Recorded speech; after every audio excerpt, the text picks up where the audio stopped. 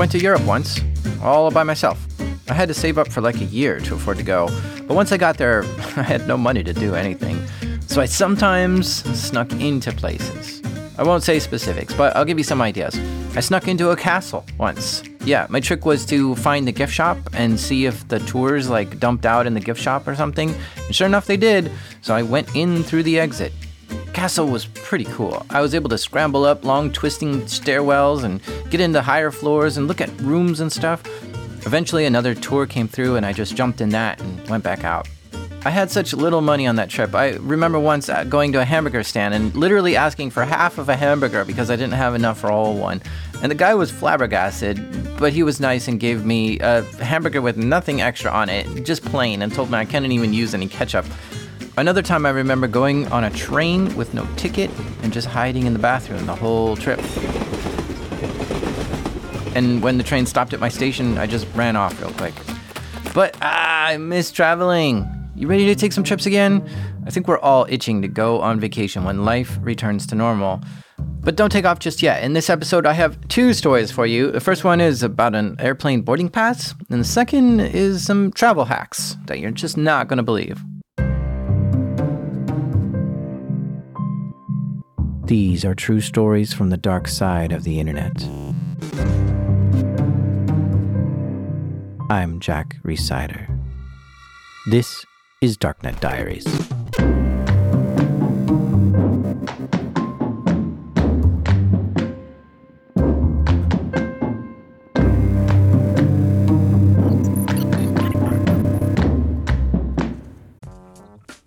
This episode is sponsored by Tanium. Today's networks are more complex than ever before, and endpoints no longer reside solely within the bounds of the network firewall. This complexity often means risk is harder to identify and manage, but it doesn't have to be.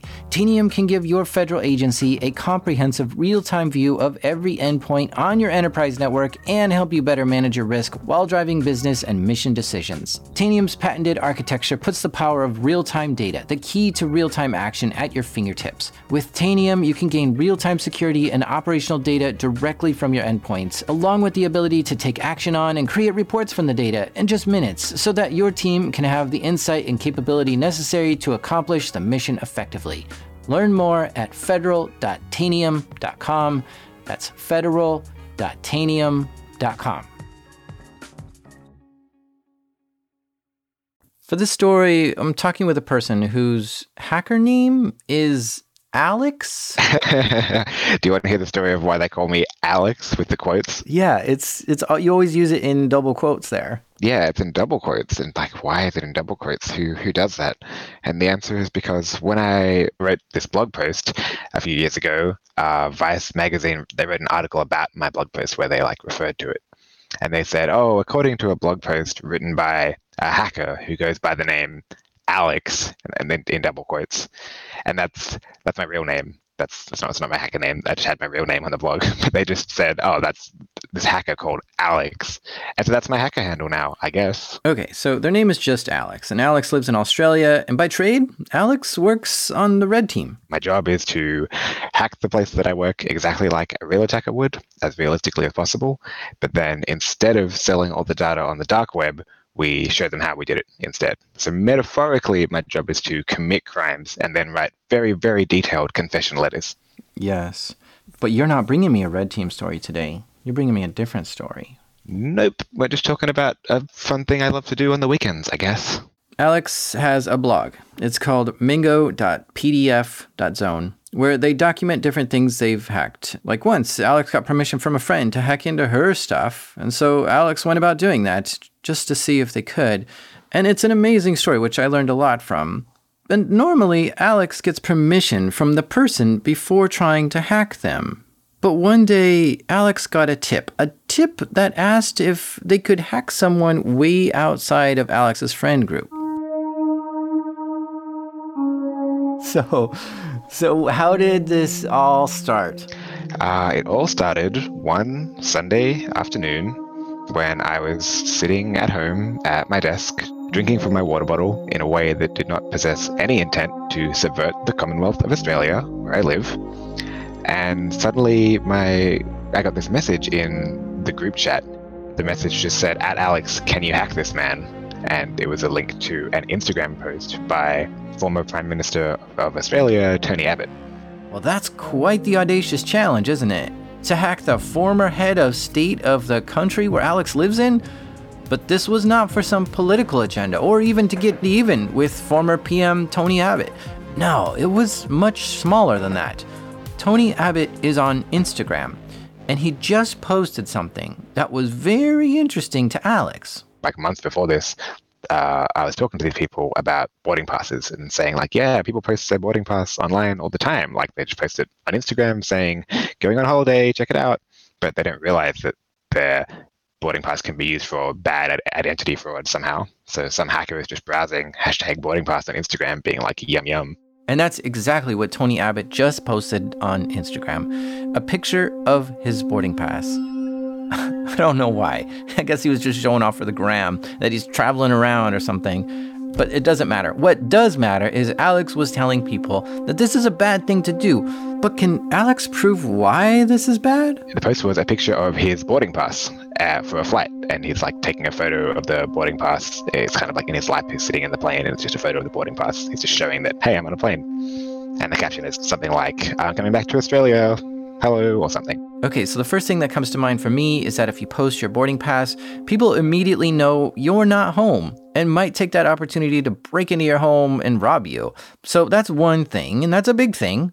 But is anything really bad about showing the world what flight and seat you're going to be on? I mean, it's not like he's posting his credit card or even passport, which has details that he doesn't want people seeing. So Alex was curious exactly what information is contained on a boarding pass. When you get a boarding pass from an airline, or when I have at least, they don't really tell you that it's secret, right? When you type the booking reference into like a website, it doesn't come up as dots like a password. You can just type it in and you can see it as you're typing. And that's sort of what people have learned means, oh, okay, that means it's not secret. But actually it is secret. So I think the sort of messaging from the airlines is a bit confusing as to whether your boarding pass / booking reference is meant to be secret or not. So that was the situation when Alex received this text asking if Alex can hack the former PM. Alex knew that this boarding pass contained sensitive information, but did they really know how to get that or what someone could do with that? So Alex took on the challenge of hacking the former PM Tony Abbott's boarding pass to try to figure it out for themselves. I was curious. I kind of just wondered, like, oh, this famous person has done this thing that could be like bad or dangerous. Is it dangerous? How bad is it? What has happened? And I didn't know. I didn't even know anything about what you're meant to do with the boarding pass, but I wanted to find out. So Alex, who has training and experience as a red teamer and security incident responder, began to figure out what they could do with this photo. What's the tool you use to get started hacking this boarding pass? Oh, I tried to use the most elite hacker tool I know. So I opened up Google Chrome and just started typing in the bar at the top that Googles things. Yeah, it's true. Google has probably helped more hackers than any other tool in history. I knew there was something bad about posting your boarding pass, and I knew that something bad could happen if someone else had it, but I'd never done it before.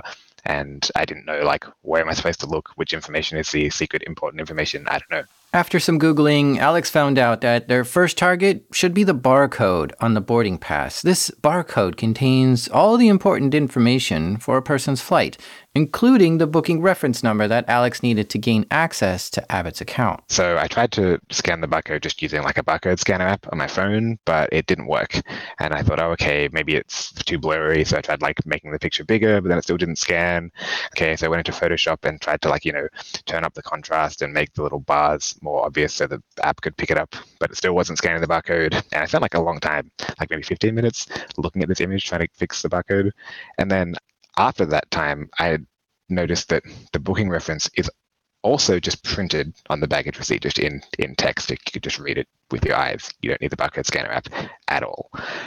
And I was like, wow, I graduated university, but it did not prepare me for this moment. Okay, so the barcode wasn't even needed here. The airline just printed the booking reference number right on the ticket in plain text. And once they realized that, Alex went to the airline's website to see what access this gets you.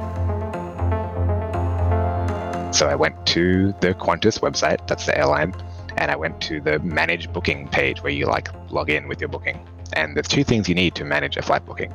The first one is the booking reference, which I just got. And the second one is your last name. And I knew the last name. It was Abbott.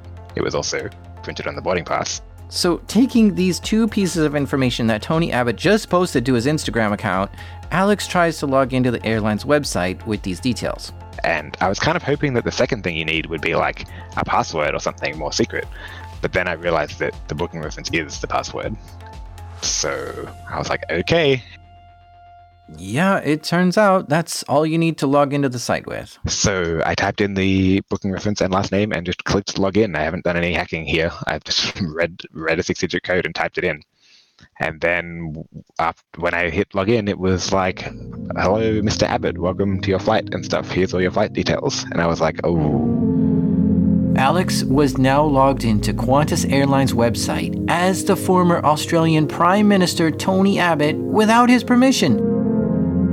This felt illegal, but at the same time, they just entered in some basic information that Abbott himself posted publicly on Instagram. So I'm not even sure if this is classified as logging into a website. Like Alex was saying, they don't obscure the booking reference when you're typing it in, so it doesn't feel like a password.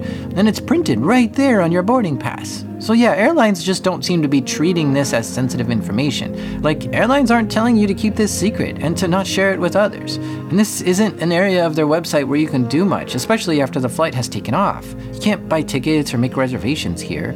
No, it's just there to check your flight status. So yeah, it's a gray area on whether this is a super private area of the website or if it's just security through obscurity kind of thing. But Alex was in there now and was looking around to see what was there. At first, it didn't look like there was anything important. The flight had already happened, so it wasn't like they could change the booking or anything. And Alex could see that the flight was booked through a travel agency. Then Alex found Tony Abbott's frequent flyer number. But what are you gonna do with that? This is not really a piece of identifying information and doesn't do much. So even though Alex logged in, there really wasn't anything on this website that would be a privacy problem or security concern. At this point, Alex was relieved to not have found anything, but what else could there be? I wasn't going to give up just because there was nothing that I could see on the web page. Like, I'm not going to stop just because a web page says we're done. Oh yeah, that's right, because you're a red teamer and you have access to the elite hacking tools, such as Kali Linux, and probably got an old backtrack hanging out somewhere. Jack, you can't say that to me. Alex wanted to analyze the website further and look for any hidden data that might be obscured somewhere. Maybe there's secret information buried somewhere on the website and you need a super special hacker tool to see it. So then I used the only hacker tool I know, which is to right-click on a page and then click Inspect or Inspect Element. And that opens up the page source of the page. It shows you the HTML of the page. And listen, somebody might one day try and tell you that this is hacking or this is advanced computer skill. It's definitely not. Anyone can do this. This is a tool that, like, programmers use to try and understand websites. It's not made for hacking. This is not an advanced elite hacking tool. Anyone can do it. I hope that's clear. So you're saying right-click view source is not illegal? Yeah, I'm not a lawyer, but I'm confident on that one. Yeah, so the way a website works is your browser asks the web server for the information on the site, and the web server sends the data over formatted in HTML. Now it's just a matter for the browser to format and display the website. But yeah, in order for the browser to know what to display, it must have that HTML. And since the dawn of browsers, you were always able to right-click on any website and then click View Source and see the raw HTML. It's not illegal to view source because every website you ever visited ever, the browser is viewing the source for you.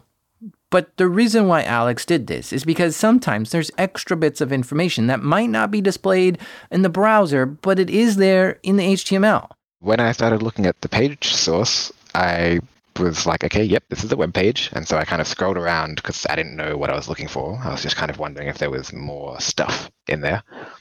And then eventually, after scrolling around, I noticed there was this sort of big section of JSON, this big section of like data just in the page, which is, I mean, sometimes that happens in web pages, but it's kind of strange for the page to have a whole bunch of extra data in there that it's not showing. JSON data is just another way to format data. It works particularly good for web browsers to parse it and read it. And Alex said this chunk of data was just a little too big for them to look at and understand. Long lines of text and data and numbers. It's not encrypted, it's just hard to read. I realized that I wasn't going to find the passport number or anything like that by just rummaging around in the HTML ball pit. So eventually I just searched for passport in the page. And one of them was this thing called passport, and it had a thing called date of birth, and it had a thing called document number. And the document number sure looked like a passport number. Then I sort of looked at the birthday, and it was the same birthday that Tony Abbott had when I looked him up on Wikipedia, and I was like, oh no. It's just there. It's just in the page. At that point, I was fairly sure I was looking at the extremely secret government-issued ID of the former Prime Minister of Australia and, former servant to Queen Elizabeth, and I was kind of worried that maybe I was doing something wrong somehow. But, not enough to stop looking.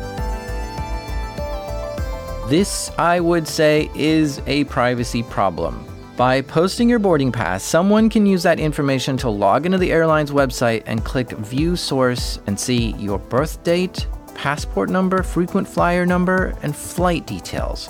With this information, a bad actor could do some nasty stuff. You don't want to be just telling the world what your passport number is.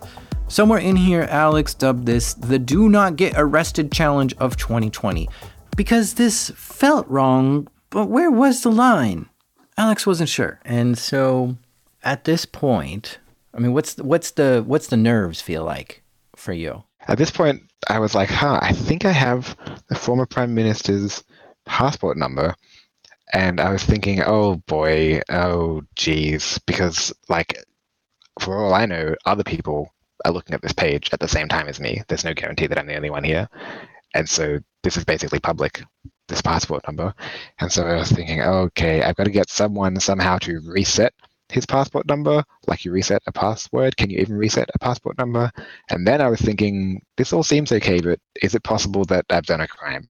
So after I found the passport number, I was wondering, well, is there anything else in this page, or is it just the passport number? And so I wondered if there was a phone number. So I searched for phone and number and things like that, but nothing came up. But then I, in an extremely big brain move, searched for 614, which is the first 3 digits of an Australian format phone number.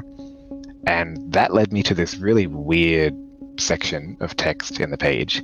There was a phone number. There was enough digits beginning with 614, but it didn't just say phone number equals this. It had all this strange uppercase, all caps spaghetti airline code. The phone number said all caps CTCM space QF space HK1 space and then the phone number, and there was all this other weird uppercase stuff all over the place.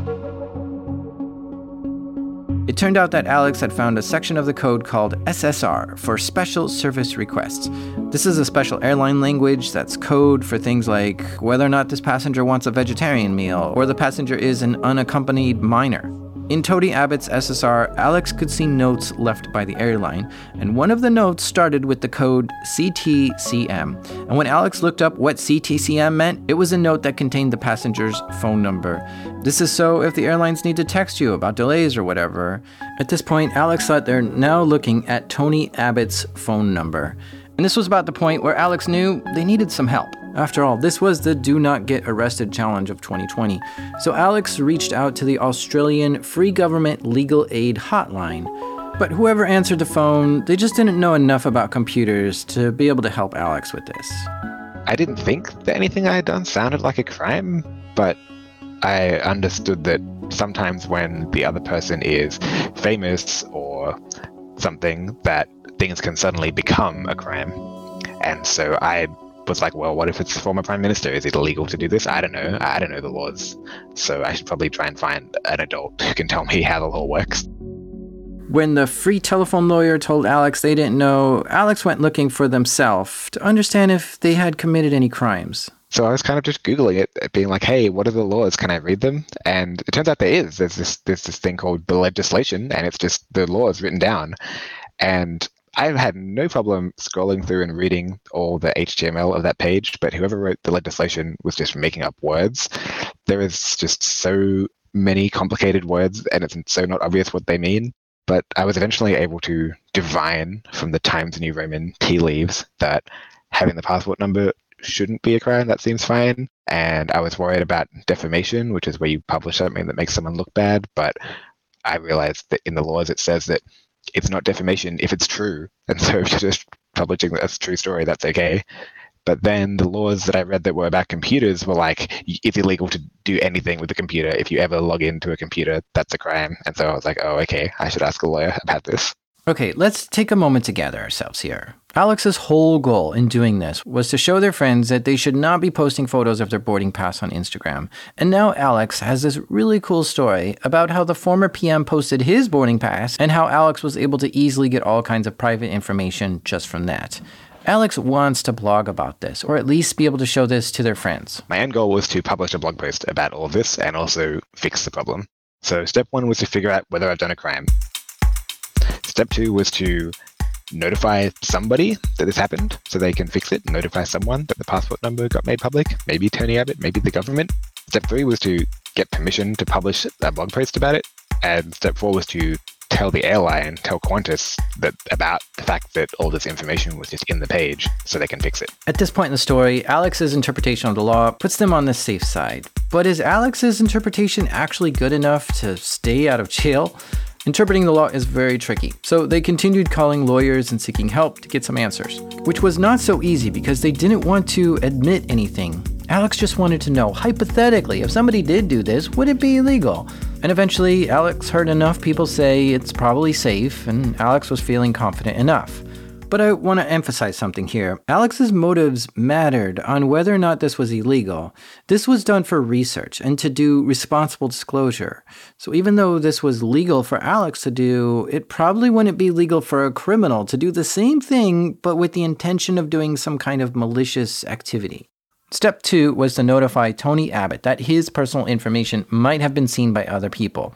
And that should be easy enough. I mean, his personal number was just one of the things Alex found in the HTML. Plus, he obviously was on Instagram since he posts photos there. So Alex could just call Tony Abbott's cell phone directly to report this, or send him a DM on Insta.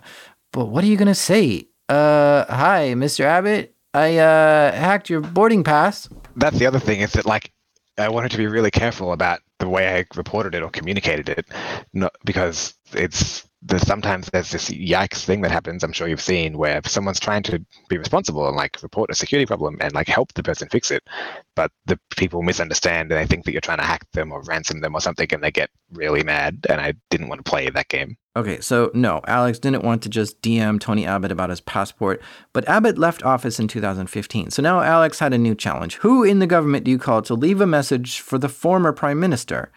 Alex reached out to some friends to see if they had any advice. At first, there was nothing, but then one friend had an idea. One of my hacker friends told me to call 1-300-CYBER-1. 1-300-CYBER-1. And I was like, excuse me? That's not real. You can't be serious. You can't say that. But apparently that's the Australian phone number to call cyber or something. I'm not really sure. But I called that number. Call cyber? I instantly dialed 1-300-CYBER-1, and the person on the other end was like, hello, and I was like, incredible, it's real. And I vaguely explained what was going on, and they said, oh yeah, no worries.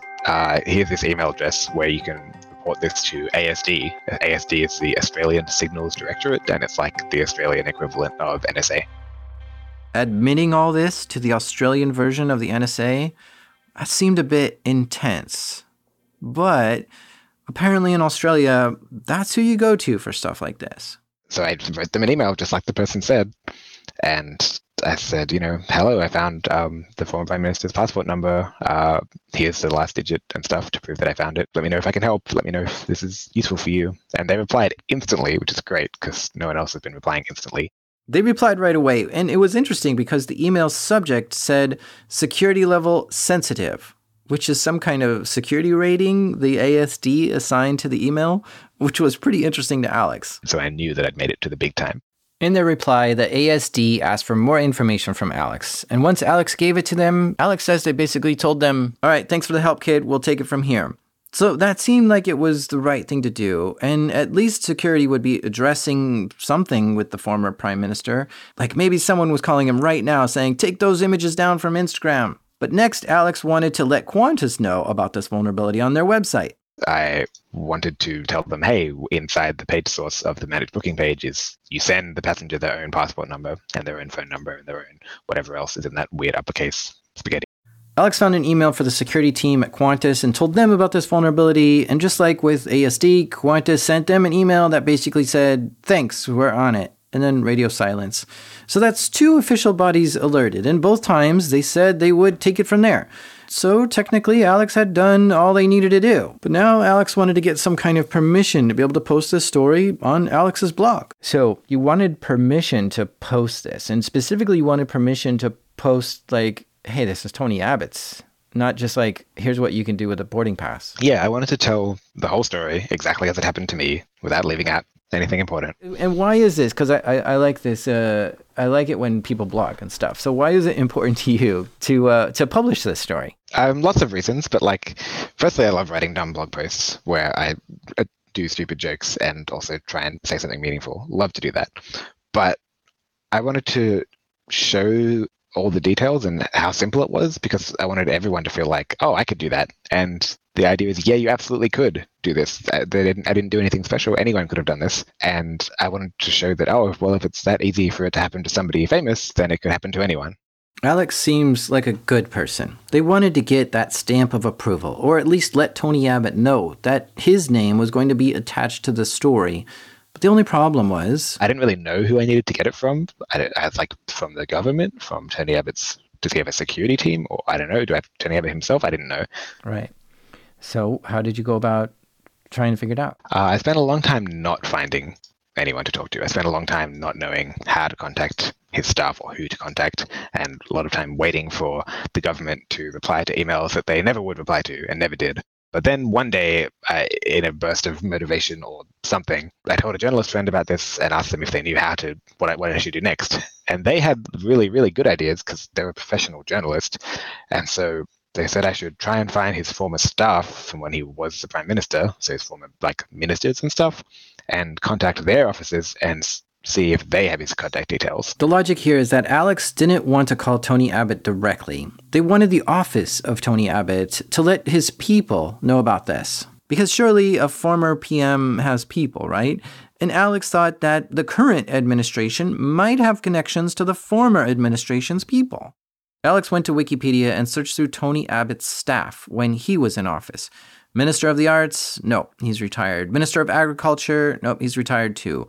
Eventually, Alex noticed one name that did sound familiar. One of his former ministers was Scott Morrison, who is the current Prime Minister of Australia today. I was like, oh, well, he definitely has an office. Calling the current Prime Minister's office, looking for the old Prime Minister. Yeah, that sounds like a good plan to me. And I was like, hello? I was trying to explain that, hi, I know this is not Tony Abbott's office, but I was wondering if you had his contact details because I have this media inquiry, which is what my journalist friend said to say. And the person I was talking to interrupts and explained, so Tony Abbott isn't the Prime Minister anymore. This is actually Scott Morrison's office. And I was like, yeah, I know. Please, can you check if you have the contact details? And she said that she wouldn't have them and went to check for a long time, maybe 15, 30 seconds. And then after that time, she was like, oh, actually, I can give you Tony Abbott's personal assistant's mobile number. Is that good?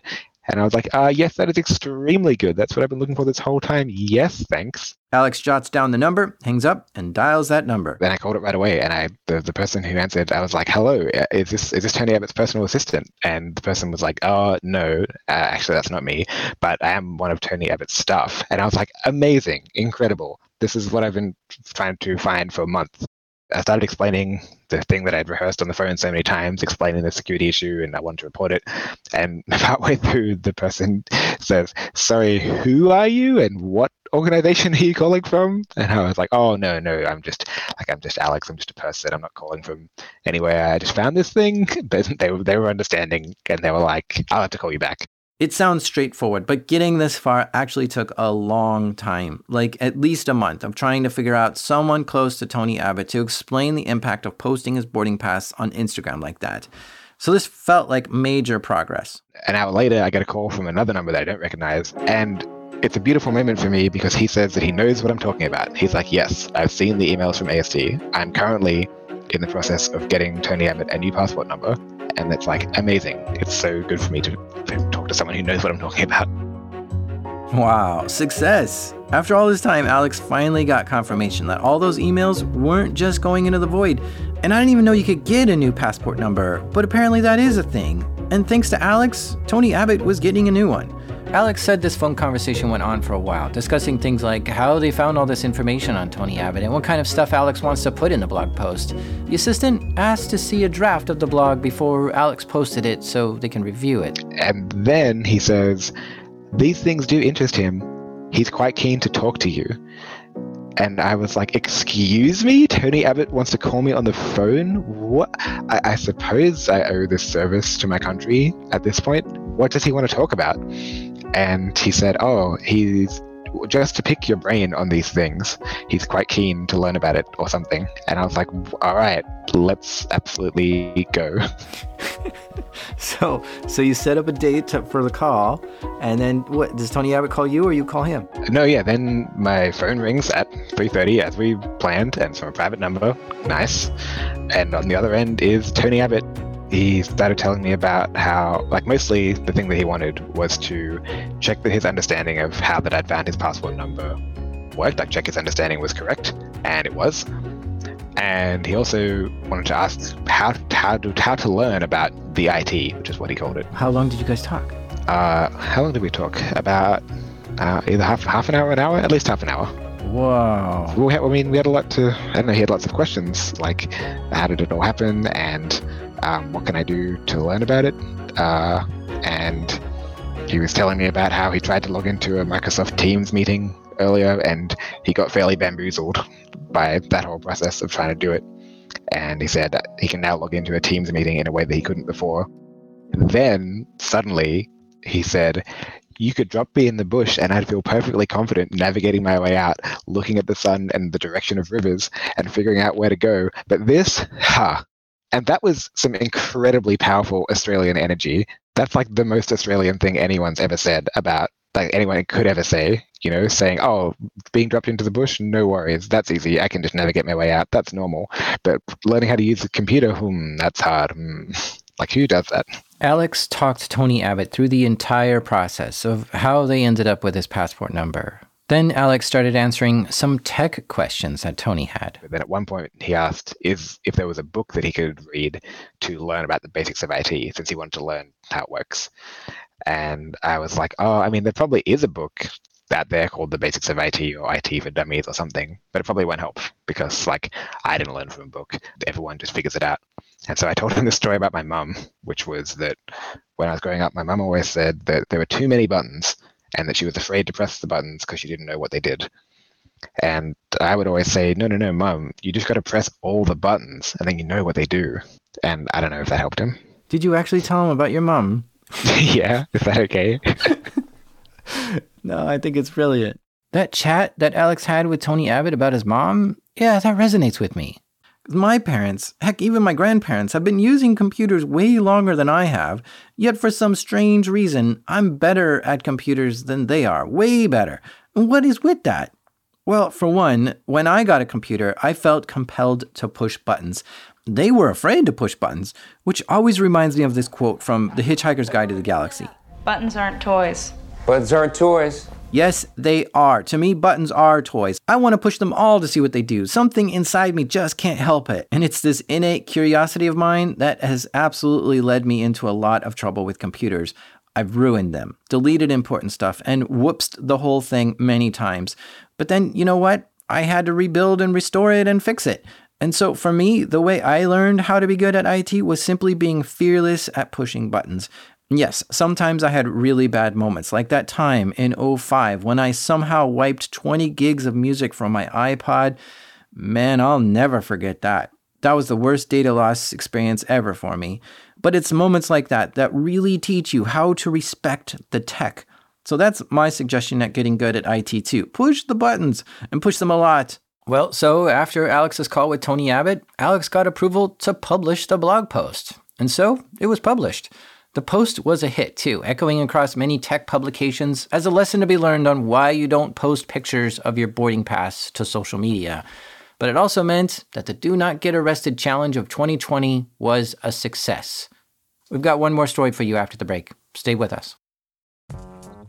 Support for this show comes from Varonis. Guess how many files the average employee can access on their first day of work? 17 million. And most of them they never use. Those files are what these ransomware gangs steal and hold hostage, because companies will pay to get that back. That's why ransomware is such a threat. The blast radius is huge, 17 million files? There's so much valuable data that's easy to get and they can make money from. Do you wonder what your company's ransomware blast radius is? Varonis does a free cyber resilience assessment and tells you how many important files a compromised user could steal and whether anything would beep if they did, and a whole lot more. They actually do all the work, show you where the data is open to, if anyone is using it, and what you can do to lock it down before attackers get inside. They also can detect behavior that looks like ransomware and stop it automatically. You can even get a break on your cyber insurance. If you want to learn more, visit varonis.com/dark. That's spelled VARONIS, varonis.com/dark. All right, so I have another flight hacking story for you. This one is from T-Profit. T-Profit. Now, T-Profit is no stranger to the hacking scene. I asked him, how many DEF CONs has he been to? And he told me... Yeah, all of them. So the first DEF CON was in 1993 and has been a yearly event since. So going to all of them is quite an accomplishment. Now there's over 30,000 people who attend DEF CON, but that first one, like only 100 people showed up, and T-Profit was one of them. It was at the Sands, and we had like maybe 50 people in one small room. And that's kind of how it started, and it just grew from there. So you can imagine someone who's been in the hacker scene for over 30 years must have a lot of stories, right? Yeah, well, T-Profit isn't sharing any of those stories with us today. I wish, but maybe another time. But T-Profit likes to write. No, I'm not talking about the 120,000 tweets he's written at this point. He's a regular contributor to the 2600 magazine, to Hacker Quarterly. But he also likes writing a travel blog called Seat31b.com.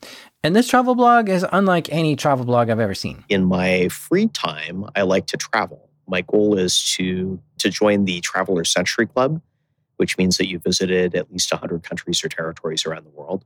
I've been to all 7 continents so far. Even Antarctica.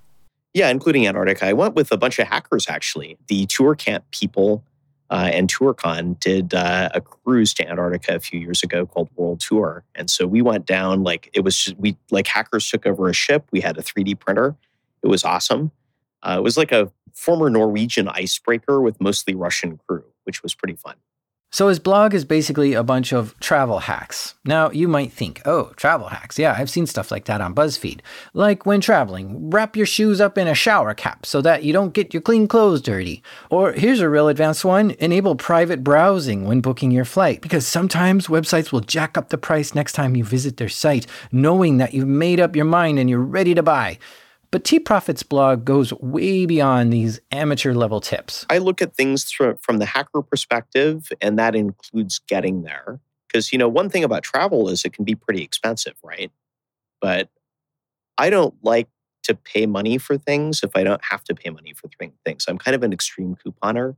I'm that guy that's going through the self-checkout with every single stacked coupon you can possibly do to get a pizza for 3 cents. That's me. I buy stuff I don't even want to eat because I can get it cheap or free. And I kind of do almost the same with plane tickets. Now, my tricks to get cheap flights is to first do a comparison of all the flights to find the cheapest one. And my second trick is to always book at least 30 days in advance, which can save hundreds of dollars. Those are decent rules to try to follow, but they're not, you're actually paying cash for a flight if you do that. Like money is leaving your bank account. I don't like paying money for flights. Ooh, Bitcoin.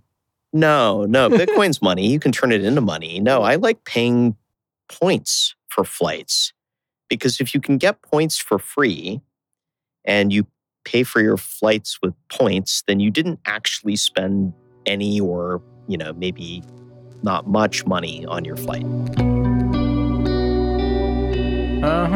See, T-Profit has figured out a way to get free flights to almost anywhere in the world by using points to buy tickets. And this is so much different than a travel hack which might save you like $20 or something. And so yeah, people who travel a lot get frequent flyer miles, which are the same as airline points, and this is a way for airlines to give thanks to their loyal customers. You can exchange frequent flyer miles or points for free trips to places. Now, historically, airlines gave these to loyal customers, people who flew a lot. But in the last few decades, airlines have been looking for new ways to find customers and can sometimes offer these points as a sort of marketing strategy. Generally speaking, what I do is I use my good credit to take the banks to the cleaners. They are falling all over themselves to give me credit cards, and that's totally fine. I'll sign up for all of them. I get the points that go with the cards. But if you can bank a bunch of points that the bank essentially gave you for very little or free, a points bank can turn into tickets that are worth way more than you would ever pay for the points, especially if you can get them free through credit cards. And using this basic strategy, T-Profit has gone to some pretty exotic places. I can actually talk about a trip that I took to St. Helena. Where's this? St. Helena is a British territory in the South Atlantic. It's the final resting place of Napoleon. South Atlantic? I still don't even picture this. So this is off of Africa? Yeah, well, you know where Walvis Bay is, right? No. Namibia. No. Okay, Not Nambia, as the president says, okay. Namibia. Namibia. That's Africa. Yeah, exactly. Africa. So go to Walvis Bay and head due west for around 4.5 hours on a plane equipped with special extra tanks to make it that far, and then land at the windiest airport in the world. Okay, so if I were to fly from the U.S. to, what's this place called again? St. Helena. St. Helena. Wonderful place to visit, by the way. I totally recommend it. How much would that cost an airfare for a typical person? That depends. Do you want to sit all the way in the back in a middle seat with somebody reclining into you and a baby throwing up in your lap? Or do you want a personal lie flat suite with champagne and caviar brought to you where you're waited on hand and foot the whole way? What did you choose? Of course, the latter. See, that's the other thing about T-Profit. He's not just trying to squeeze his way onto the cheapest seat of the plane just to get somewhere for free. No, he upgrades the experience to sit in the special seats at the front of the plane, like the ones that recline all the way down into a flat bed. Okay, so to get from, say, Seattle to St. Helena on a lie flat business class ticket would be how much? Business class? You would be paying somewhere in the neighborhood of $10,000 for that if it's business class. But I didn't go business because that's so gauche. I went first class for part of it, where they bring you the Krug champagne. Okay. I didn't know there was a difference between business and first. Oh, yeah. So first class is, just to give you an idea of first class, on this particular trip, the first class lounge in Hong Kong, I'm pretty sure Elon Musk was in there. So the reason why there's first class is because who you're flying with are people like Hong Kong movie stars and celebrities, billionaire hedge fund managers. They're paying more money so they don't have to be around you. That's really what this is. It's not all that much better than business class. You get a lie flat seat in both cabins. You get pretty nice food in both cabins. You get some really ridiculous, expensive luxury stuff in first class. They bring you a box of chocolates before you leave. That's pretty nice. And you get access to lounges that are not for you. In fact, there's so much not for you that when I started walking to the first class lounge in Hong Kong, I got swarmed by easily like 8 Cathay Pacific staff who came out of nowhere. It was just like, bam, there's all these people there. And they're like, sir, can we see your ticket? And when they looked at it, they're like, oh, right this way. So I don't exactly look like a fancy, billionaire hedge fund manager, right? Mark Zuckerberg wears a hoodie sometimes, so... Yeah, exactly. That's the thing. There's like now a mental model that they assume you're some kind of Silicon Valley entrepreneur or something. Yeah. So I just try to give off that vibe now. Yeah. Where did you fly out of to get there? So I started in Seattle, flew to San Francisco, and then did first class San Francisco on that trip. And then I did first class from there to Hong Kong, and then business from Hong Kong to Johannesburg, because that's the only cabin that Cathay operates to there. But that would have been around an $11,000 flight if I'd paid for it, just for that part. Right. So roughly $11,000 plane ticket is what a normal person would have to pay for that. Yes. What did you pay for it? 70,000 Alaska Airlines mileage plan points and around $22 in taxes. And I got all those points for free. Free? That means the only out-of-pocket cost he had to pay for his flight there and back was $22 in airport fees? And he's traveling on the luxury seats? These kind of seats are not typically offered to people like you and me. You've got to know that this even exists, and then it's crazy expensive. Yet he got these tickets for free. That's just incredible. But how do you get 70,000 Alaskan mileage points for free? So the typical way most people get points with Alaska Airlines is by flying Alaska Airlines, but there's tons of other ways that you can get points. These frequent flyer programs partner with banks, and Alaska Airlines partners with the Bank of America. And the thing with their partnerships is they give you a big bonus to sign up for their credit card. Right now, you can get 40,000 Alaska Airlines bonus miles in addition to, I think, $100 statement credit. Just for a card sign up and meeting their minimum spend, which is, I think, $2,000. That's $2,000 a year? No, it's just one time. Okay. So, put everything that you're going to buy on a card for like any given month on that card. Yeah. And you'll get 1 mile per dollar that you spend on the card. And then in addition to that, they'll give you the sign up bonus. Okay, so that's 40,000? Well, you get 40,000 for that card. But then the Bank of America has a business card too, and I own a rental property, so I'm clearly a business owner. So I can sign up for the business card, because if I was ever going to buy anything for the rental property, I could do it on that. Mm-hmm. And that's another 30,000 points that you get for that card. Just signing up, or? Signing up and meeting the minimum spend, which is generally minimal. So I had I had genuinely own a rental property. I had some expenses that needed to be paid. Relative to improvements for that property. Mm-hmm. So I put all of that on the second card, on the business card, and between the personal card and the business card. And it wasn't exactly this, but very, very close. I ended up with 70,000 points. So what did I do? I used my good credit and a little extreme couponing to get all the way to Johannesburg,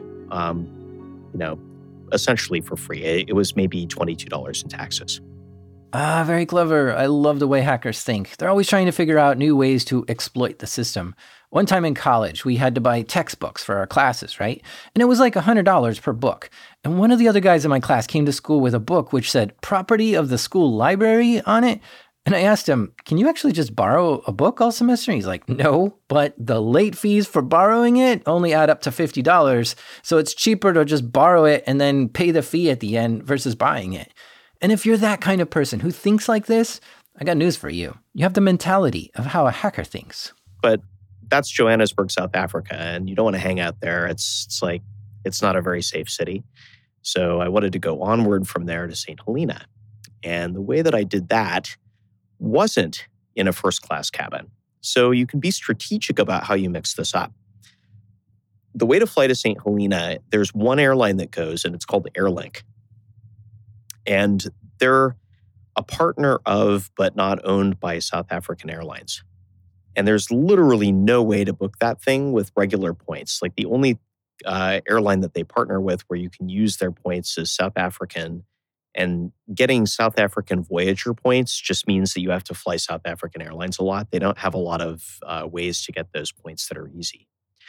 But Chase allows you to spend Ultimate Rewards points through their Expedia portal, and you can buy cash flights with that. So this flight's around almost $1,000 from Johannesburg to St. Helena and back. But I was able to redeem Chase points at 1.5 cents per point for that flight. So I went Johannesburg to St. Helena, and then St. Helena back to Cape Town, since I wanted to return from Cape Town. And with his flight book, he set off on his trip. And yeah, these were long flights, so he did take advantage of those lie flat seats and fell asleep. Oh yeah, like a baby. I mean, it's super nice. I mean, they have turn down service. So, they give you pajamas, they're free. And then when you go to, you finish your dinner, they bring out a 5-course meal. And there's a menu, so they come out just kind of like waiters, and they're like, well, sir, these are the options that we have today, and just pick anything that you'd like. And, then they just kind of, bring you a multi-course meal on linen tablecloth with the whole, very intricate China service, with all the different sizes of forks and stuff. It's super fancy. But if you're a billionaire, you expect this, right? I mean, they're giving you the level of service that hedge fund billionaire managers and celebrities get. That's what they bring for you. It's just, they'd really rather people like me not know this is a thing because, I was definitely polluting their rarefied atmosphere. Okay. So this sounds too easy. Sign up for 2 different credit cards, spend money on them, and you're flying first class with this kind of service. It just sounds too easy. I'm surprised that Alaska Airlines hasn't realized how simple it is and said, well, you can only pay for half your flight with this or something. No. It's not easy at all, man, because you have to find availability. And then you have to know how to book this. Alaska doesn't put Cathay Pacific flights on their website. They'll never show up if you do a search. You have to call somebody who books them in a different system. And then they don't have a really good way to search with Alaska Airlines. So you have to use the websites of other airlines. Like the one that I use the most for finding Cathay flights is Qantas. So you look for a flight that you could book with Qantas points. And those flights are usually available to also book with Alaska points. There's some rules. It's there's usually one fewer seat than you see available with Qantas that's available to Alaska. And then you have to call. And then when you get somebody who's dusts off their manual and, realizes how to book this thing, then you can get it. But I mean, Cathay doesn't want to give these away. They only do it to maintain credibility in their program. And they especially don't want to give these seats away to partners. So there will be one day you can go in a given month. And you've got to book almost a year in advance to be able to get this. So yeah, it's not easy. In fact, why is it only one day you can go? Well, they only release a handful of seats. And so you have to find those, jump on them, and book it really early as soon as it's available. And they release seats to their own Asia Miles members before they release to partners.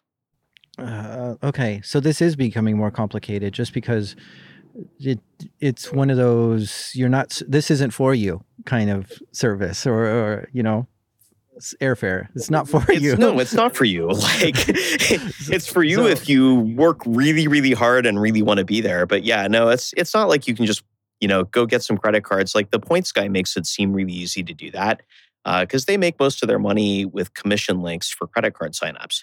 So they're totally right on the earn side that, earning points is relatively easy by signing up for cards. And you do need to be strategic how you do it. And you definitely don't ever want to play this game if you're the kind of person that gets into debt. So you will pay way more in interest to the bank than you ever would save in flights. So if you haven't paid off all your credit cards, if you have any debt at all, this game is not for you. I have a mortgage, but that's it. But if you're the kind of person that can pay off your card every month, then you can be really strategic about what you sign up for, and you can stay on top of these cards and their annual fees and cancel them before the new fees come due, then you can really rack up a lot of points. So just think like a hacker and keep the detailed notes of a freak. That's basically the plan. Then, finding the fares, it isn't super easy. You have to know that with Alaska Points, you can book a flight on Cathay Pacific over the phone, which you found on Qantas's website. And Qantas and Cathay Pacific are not the same airlines. So that's the challenge that you're up against when you actually want to use these points. Do you have to call someone, realize this person's not going to help you and try calling another day and try it over and over until you finally find somebody who knows exactly how to get through the Qantas website to find the flight you need? And we have a word for it, Huaka. What is that? Hang up and call again. Oh, okay. I mean, there's a scene of people that are into this kind of stuff. So it's, I mean, we have our own words and Huwaka is a word. Crazy, huh? Not only is he able to get on free flights, but he's getting on flights that even travel agents don't know exist. But all these methods and schemes are all legit and legal. The airlines are the ones who set these systems up. And while it seems like he's exploiting the system, he's really just using it the way it was intended. Just kind of in an extreme couponing kind of way. Yeah, this is okay. So let's say I'm not as exotic as you. I'm trying to go all these crazy places. Is it just as easy for me to sign up for 2 credit cards, get those points, and then travel all over the U.S. on just regular class tickets and get tons of free flight that way? Is that as simple as that? You can. It's not the best way to spend the points, though, because the value that you're going to get redeeming points for premium cabin international flights is far and above what you would get by redeeming for, say a flight to Tulsa, right? Yes, there's this whole theory of how to use your points in the most effective way that comes into play. Just credit card points by themselves are actually worth money. I mean, you can use them to pay off the credit card if you want, or get gift cards in stores that you're already visiting.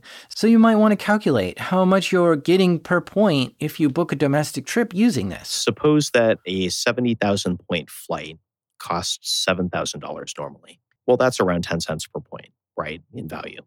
If the flight was 11,000, it's even more. All right. So if you bought an $11,000 trip with those 70,000 points, you're getting 15 cents per point, which means the more expensive the trip is, it's actually a better value as far as where you spend your points. Think about it like this. Imagine going to a buffet, but you're charged on how much your food weighs. Well, a potato is pretty heavy versus, say, a salad. So you can either have 1 potato or 5 giant salads for the same price.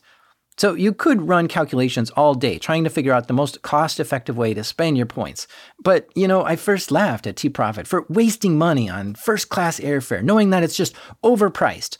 But first of all, he got it free. And second of all, flying from San Francisco to Hong Kong is a 14-hour flight. And Hong Kong to Johannesburg is another 13-hour flight. And when you're doing trips that long, it is really nice to have a bed to sleep in on the way. So yeah, I guess I'm just flabbergasted at this point. Gosh, to understand all this, it's a little dizzying to know all these options. I think most people don't even understand all these options exist out there. When I book a flight, I go to Hipmunk and then I find the cheapest one and I get on it. That's a totally valid approach. If travel isn't a super high priority to you, and you don't want to throw a lot of your personal bandwidth at it. I have a small business helping people book flights. And so, I just work in these programs every day. Like, I got into owning a business doing this by just doing it with my own personal travel. And then it kind of grew into a blog, and then it grew into, the small business that I have. So it's clearly, I've taken this way farther than most people do, and that's totally okay. So the thing to know is that if you want to consume the output of what getting a bunch of points can get you, there are people who, for money, will help you with this.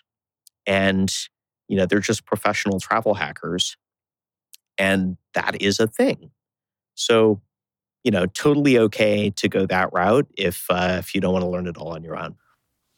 See, I didn't even know any of this existed until now, but as it turns out, T-Profit actually started a company which helps people do this, and his website is called award.cat. And there's another epic trip T-Profit went on. In 2019, he went to travel from Seattle to Sri Lanka, which is an island off the southern tip of India. So I booked Seattle, LA on Alaska, first class, Alaska, and then this was again using Alaska mileage plan miles. That's my favorite way to get Cathay Pacific. Cathay Pacific first, LA, Hong Kong, and then Cathay Pacific Business, because that's the only cabin they operate, from Hong Kong to Sri Lanka. Okay, so just regular class to LA?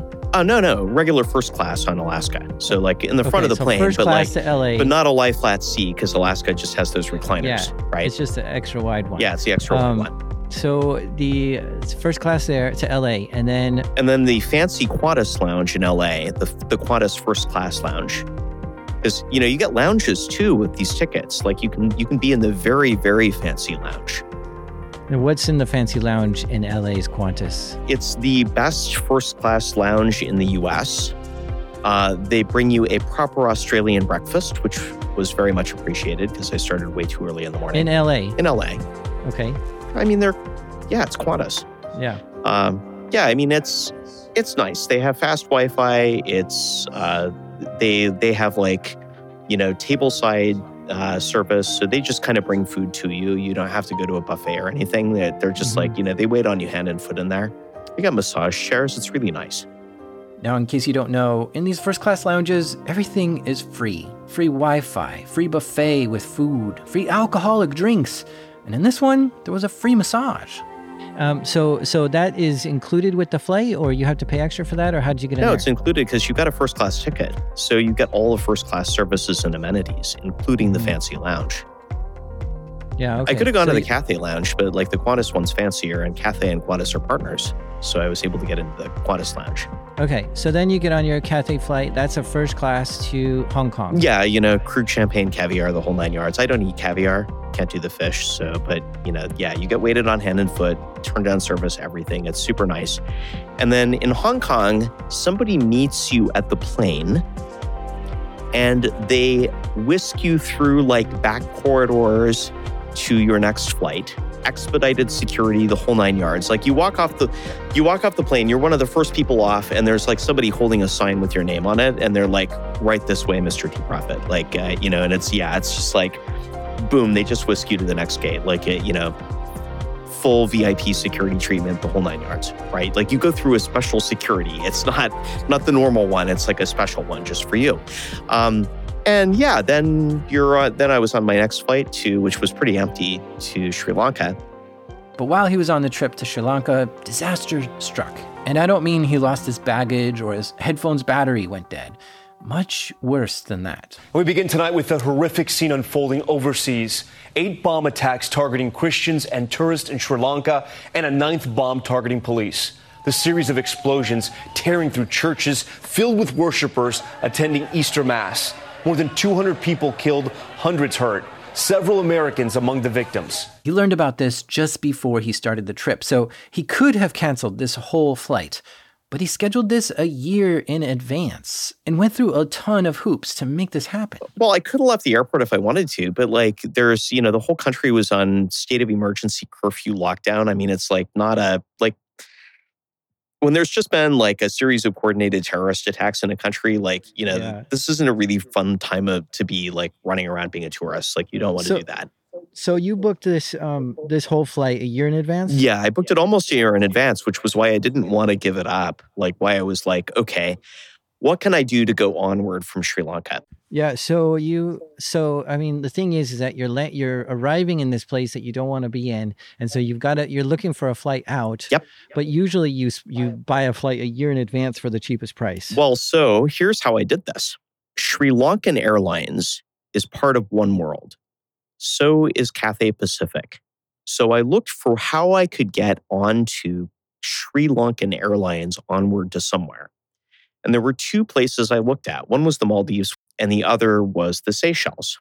And the thing with the Maldives is it's really, really expensive once you get there. I mean, it's a place to go for a honeymoon or a baby moon or something. I don't have any romantic whatever. In fact, I'd just been broken up with. So I was not really in the mood for that. So I looked at the Seychelles and, there's mid-range places that mostly cater to French people for some reason. So that's $50, $60, $70 a night.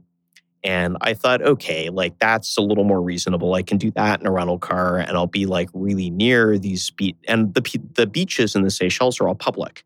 So even if there's a really fancy resort there, you can still go to the beach. So that's what I did. I booked a local place, which was thoroughly unmemorable, but it was fine.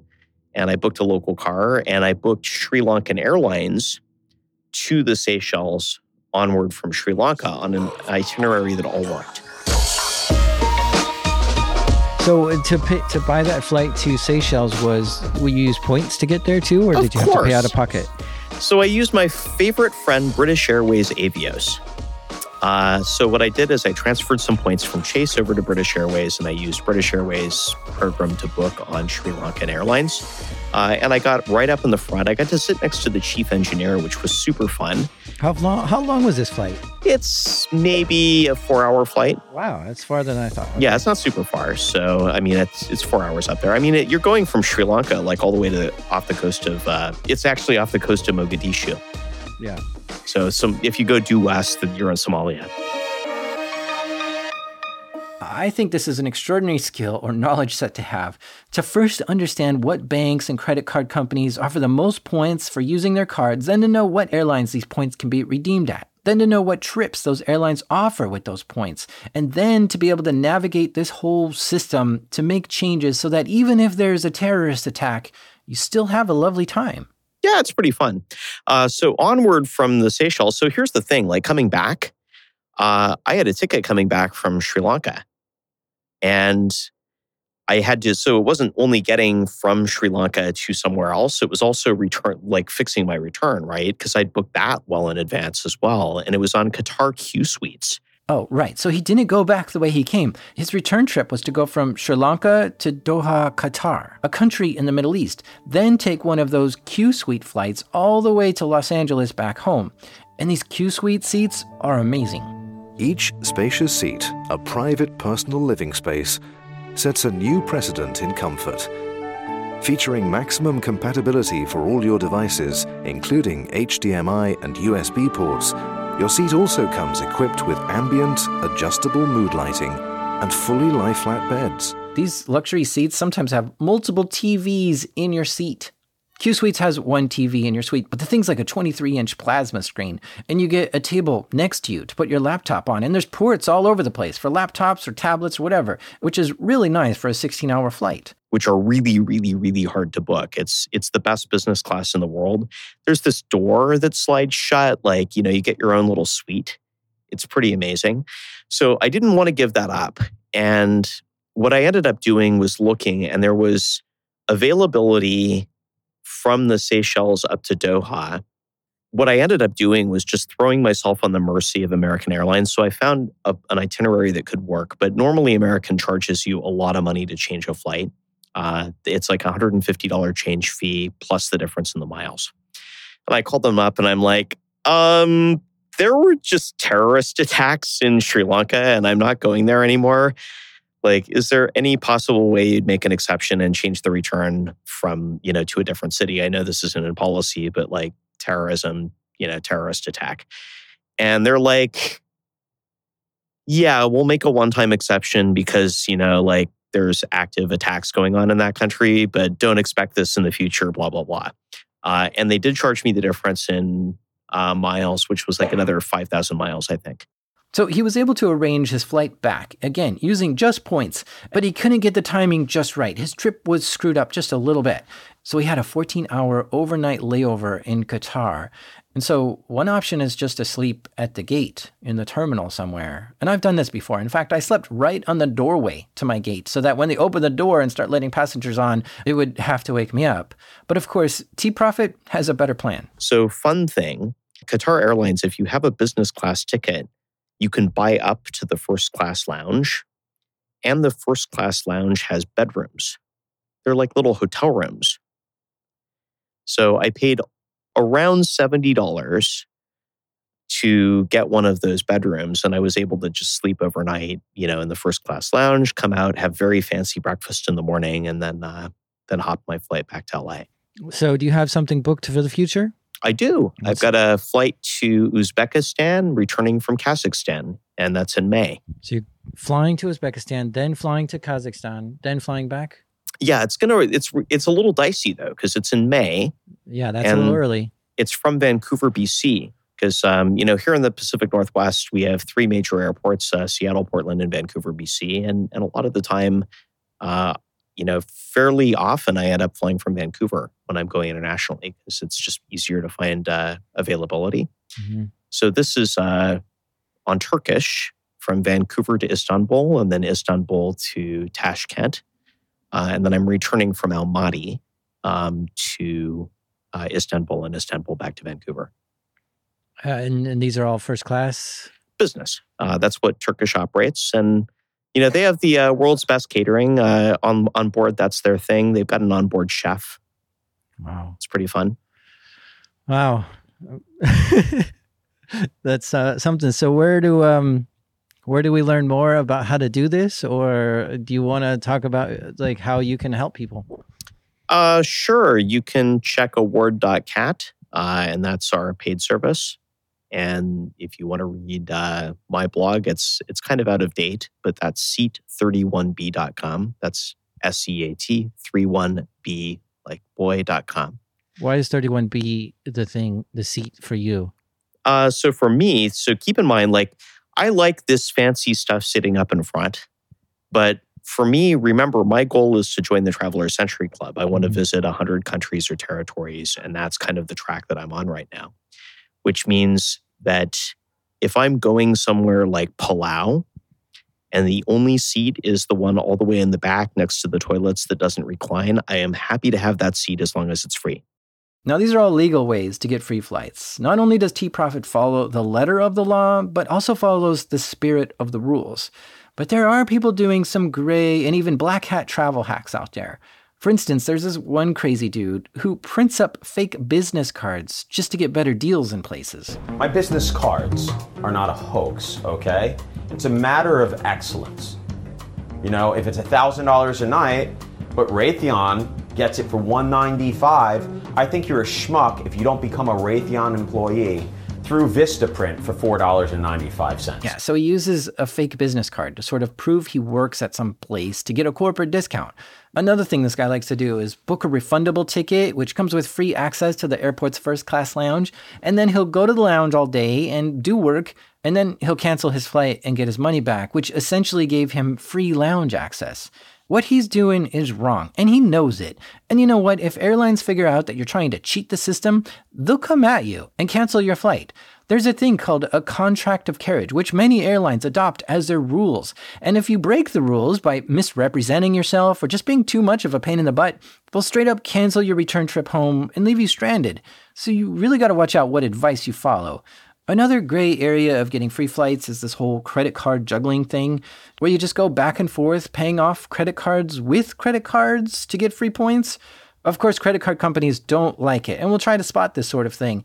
And also, I want to reiterate, this whole method that T-Profit uses to get points through credit cards, only try that if you're good at paying off your credit cards every month. If you have to pay interest fees to get points, it's never worth the points. So this method isn't for everyone. And there's also black hat methods for free flights. So this is when you're stealing other people's miles or points and transferring them to your account. Because if you could somehow put 100,000 points into your account, you could fly wherever you wanted for free. And you could do this by hacking into someone else's credit card rewards portal and transferring the points to you, or hack into the airlines themselves and just put points into your account. So don't do that, because that's illegal. But if you're really bent on hacking an airline to get free flights, there is a legal way to do that. United Airlines has a bug bounty program where they pay rewards for anyone who can find vulnerabilities in their systems. And guess what? They can pay you in rewards points if you prefer. So go check out their bug bounty program, figure out what's in scope, and go hack your way to some free trips.